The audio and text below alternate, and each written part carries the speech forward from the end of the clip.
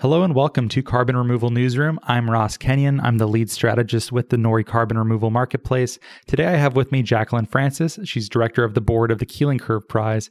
Hi, Jackie. Thanks for being here with us. Hi, Ross. Thanks for having me. Of course. We saw the Keeling Curve Prize and thought it was a really great thing to happen for the ecosystem. I was wondering if you could tell us a little bit about what it is, what its name means for those who don't know, and then we'll dive into some of the finalists.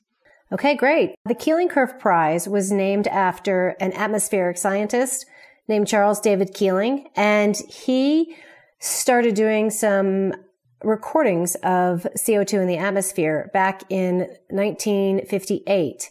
And somehow he convinced someone to have him do some recordings up at the top of Mauna Loa in Hawaii, where a station was developed that did ultra precise recordings for CO2 and other greenhouse gases in the atmosphere. And his data set became known as the Keeling Curve Prize, which is that seesaw shaped graph that most people know that measures CO2 in the atmosphere. And that is what we've named the Keeling Curve Prize after, because it measures accurately the changes that we have in our atmosphere with greenhouse gases. So that's the name of the prize based on that data set. And then the idea of the prize is to reduce emissions throughout the world by increasing our carbon uptake or decreasing greenhouse gas emissions. Great. And what is the prize and how's that going? The momentum behind the prize is incredible. We picked 10 winners in 5 different categories, and they get $25,000 each. And we are in our second year of awarding the winners. We just a couple weeks ago announced the 20 finalists, and these finalists are in 5 different categories. Carbon capture and utilization is the one we're talking about today. And then the others are transportation, energy access, climate finance, and social and cultural impacts. Yeah, that's very exciting, very useful categories to have. It's a nice partition between them. Yeah, we have some friends on this list. We know the folks at Opus 12 and Regen Network. We're actually part of Regen Network's consortium. Nori's a member of theirs.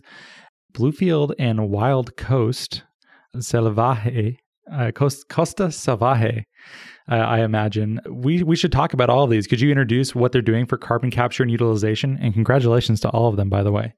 Yeah, sure. Thanks. It's a great list of finalists. We're really proud of all the people that are on the list of finalists this year. But I'll go through the CC and U category with you right now. Bluefield made it to the finalists last year as well. And they do methane detection. And they have these nano satellites that are a more cost-effective way than the actual large satellites going up into space.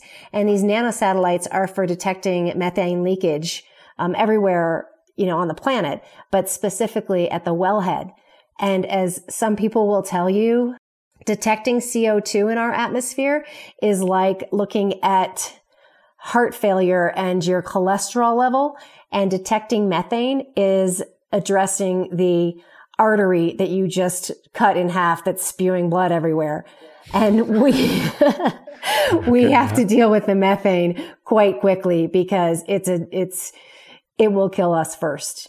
So that's the idea behind Bluefield and looking at methane in the atmosphere. As you know, Opus 12 is doing a lot on cost competitive CO2 fuels and making products out of the CO2 that's been captured with direct air capture techniques. Wild Coast is so interesting because a lot of people don't think of carbon capture and utilization as a soil sequestration or a reforestation process, but it is. And mangroves happen to be incredibly effective at sequestering CO2.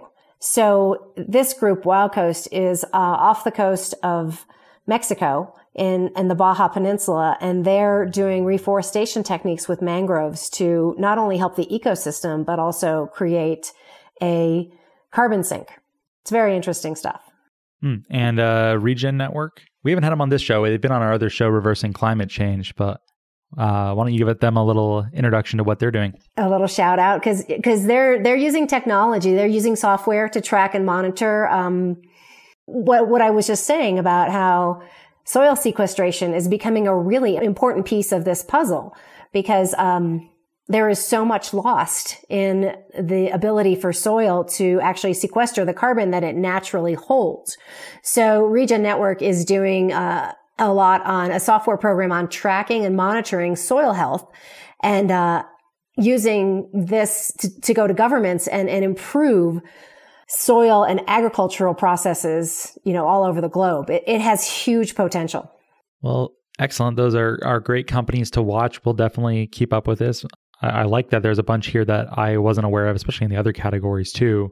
Well worth checking out. I will put the link to the finalists in the show notes. If you're interested, you should definitely take a look. What's the next step, Jackie? How is this going to play out? Well, right now, the judges, if you go to the KeelingCurvePrize.org website and look at the judges, they're the ones that have the power right now. So the folders of the finalists are in their hands, and they're going through the top 20 and deciding on their top 10. And as a public program of the Aspen Ideas Fest, we'll be announcing the winners on June 28th at an event in Aspen, Colorado. That is a open to the public event in Aspen. And then we'll be announcing the winners. And those winners will be receiving the prize money and some visibility and our complete congratulations because of the excellence in the work that they're doing.